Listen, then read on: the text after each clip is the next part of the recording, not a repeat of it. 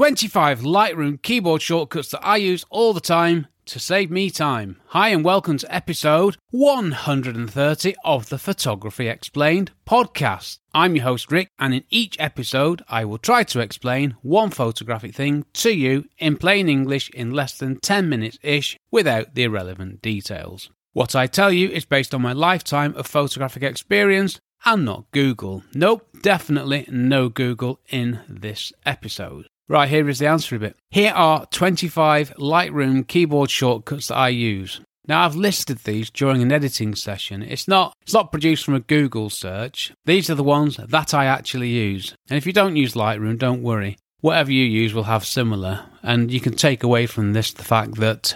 Oh, text message coming in. Sorry. They're there for you. So I've got a list of 25. Here we go. I'll get through these quickly. Number one. I'm not going to say number one, by the way, so just trust me on this. There are 25. So starting with, and this is in the order in which I use them, actually. Well, I do edit in a strange way, to be fair. First one, P for pick. I use P for pick to quickly choose the photos that I'm thinking about editing. That's all it is. It's a quick P for pick. X for reject. A quick way to sort the rubbish out. That's stuff that's going to get deleted straight away. I don't want it, don't need it, get rid. U, that cancels a flag, either a pick or a reject. D for develop. Now this takes me straight into the develop module, and it takes me straight to the point where I can start editing a photo. M for map takes me straight to the excellent map module, much maligned by others but loved by me. R for crop tool takes me straight to the crop tool. And when I'm in the crop tool, if I press O, that scrolls through the different crop overlays, and it's a brilliant, brilliant thing. G for grid takes me to the grid view in the library mode. I spend a lot of time flick-flacking between G for grid and D for develop, a lot of time. Now, two good old faithful, generic, universal keyboard shortcuts, easy for me to say. Control-C, copy stuff. Control-V, paste the stuff that I've copied. Shift-Tab, quickly get rid of or bring back the side panels, giving you a bigger photo to look at. Control-A, select all the photos. Right arrow key, used on the sliders to give me fine control, normally adjustments in increments of 5, but there are some other ones where it is a bit different. 14, left arrow key, the same, but the other way around. So you press a key to the right and you add an amount of adjustment. Use the left key to take away. Brilliant, easy, and it's quite often it's easier than using the mouse and trying to click on that little blobby bit in the middle. 15, home, takes me to the first photo in a collection or folder. End, takes me to the last photo. Well, you'd expect that, wouldn't you? Page up, many uses, including in the spot removal tool. Page down, many uses, including in the spot removal tool. I'll touch on that one here, actually. Go to the spot removal tool, zoom in to 100%, press home, check that screen that you're looking at, then press page down. It'll take you to the next one, and it'll keep on going until you get to the other corner. Brilliant. K, new mask, takes me straight to a new mask. Q, spot removal, takes me straight to the spot removal tool I mentioned earlier. W for white balance, takes me straight to the white balance tool. Y, before and after, why not? A quick look at what I've done. Use this all the time. Not sure why it's so far down the list. F, full image. It gives me the full image on screen, and with my monitor, it's a big image. F2, when I want to change a file name. Spacebar, zoom in, zoom out. Dead handy. Right, that was the 25. Now for the talky bit. As I said, if you don't use Lightroom, I'm sorry, but whatever you use, find out what keyboard shortcuts are available to you and learn them. These save me loads of time, and they help me to work much more quicker. Help me to work much more quicker. Now, I'm sure a better way of saying that would be help me to work much more quickly. I'm going to update that on my script because that's quite poor, isn't it? I updated that to quicklier. Quicklier. Actually, that might be a word, I'm not sure. So, they save me loads of time and help me to work much quickly. Work much quickly. Work much more quickly. I'll just adjust that. I'll cut out the pause in the middle, don't worry. I just spelt more wrong. Oh dear. And now I've lost my place. Right, here we go. I found it. Sorry, I lost my place completely. I just couldn't find it for the life of me. They save me loads of time and help me to work much more quickly. That was well worth the wait, wasn't it? And I've used these so much they are pretty much instinctive. When I get into the zone with my editing, my fingers blaze around the keyboard. Yeah, alright, you know what I mean. But when you're sussing out which shortcuts to use, make a note of them. I mean, sure, have the full list of them, but don't try to remember all of them. I've told you the ones that I use, and I didn't pick them off a list. I wrote down the ones that I used during a real editing session. If I tried to remember all the Lightroom keyboard shortcuts, I'd probably just confuse myself. There are way too many of them. I mean, sure, I had a copy of the full list of keyboard shortcuts to start with, and I started off with the list, and I started to use the ones that I wanted to.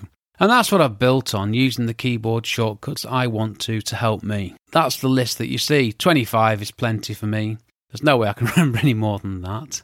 And yeah, it sounds like a nice round number, doesn't it? I didn't aim to get to 25 and stop there. I basically wrote down all the keyboard shortcuts I used in an editing session, and it turned out to be 25. I mean, there might be the odd one that I haven't listed, but these are the 25 that I actually use. And there are also some really cool things in these keyboard shortcuts which really do help you. When I'm doing something with the sliders, which you're meant to drag with the mouse pointer, I use the left and right arrow key sometimes to get instant controllable movement of the sliders. When I'm correcting verticals, for example, this is dead handy, and I use this to gradually increase and decrease the exposure and other tonal things.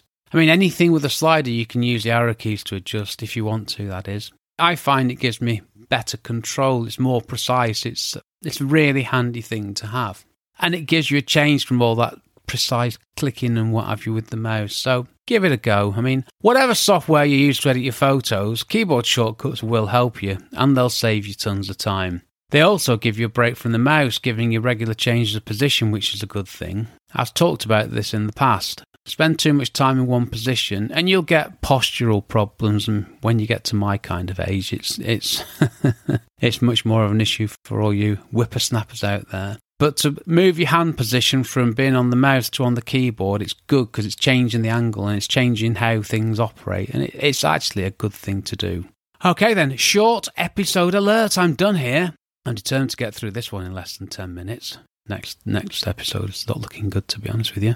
Right, what do? Well, I told you that. Let's move on. I'm in a hurry. Learn to use the keyboard shortcuts that will help you edit photos more efficiently. That simple. Next episode, Photography Explained Podcast, episode 131. How can I improve my editing workflow? Want to know what I do? That should be a question mark, shouldn't it? Not an exclamation mark. Now, in this episode, I'm going to tell you exactly what my workflow for editing photos is from start to finish. If this one makes it in less than 10 minutes, great. This one won't. This is looking like being more like half an hour, but we'll give it a go and see what happens. I'm not really sure how long it's going to take, but I'll try and get it done in... No, I won't get it done in less than 10 minutes. There is no chance of that. If you have a photography question you would like me to answer in plain English in less than 10 minutes-ish without the relevant details, just head over to photographyexplainedpodcast.com/start. This is a great place to go to find out more about me and my podcast, and also find ways that you can help me. And I'd love to hear from you, even if you just want to say hi. Well, this episode was powered by, wait for it, splendid reheated pizza from Saturday night washed down with lots of water. Well, it's hot here today. Not a cheese sandwich day either, which is a bit odd on a hot day. Cheese sandwiches are normally perfect. Anyway, no, I'm sipping water, sat here in my homemade acoustic... Oh, nearly made it then, didn't I? Nope, I'm sipping water, sat down... Nope. I am sipping water now, sat here in my homemade acoustically cushioned recording emporium. I think it's the way I've written it was rubbish, so I'm going to have to change that. I've been trying to tweak things and make them better, and look where it's getting me. Okay, I'm done. I've been Rick McAvoy. Thanks again very much for listening to my small but perfectly formed podcast, it says here, and for giving me 10-ish minutes of your valuable time.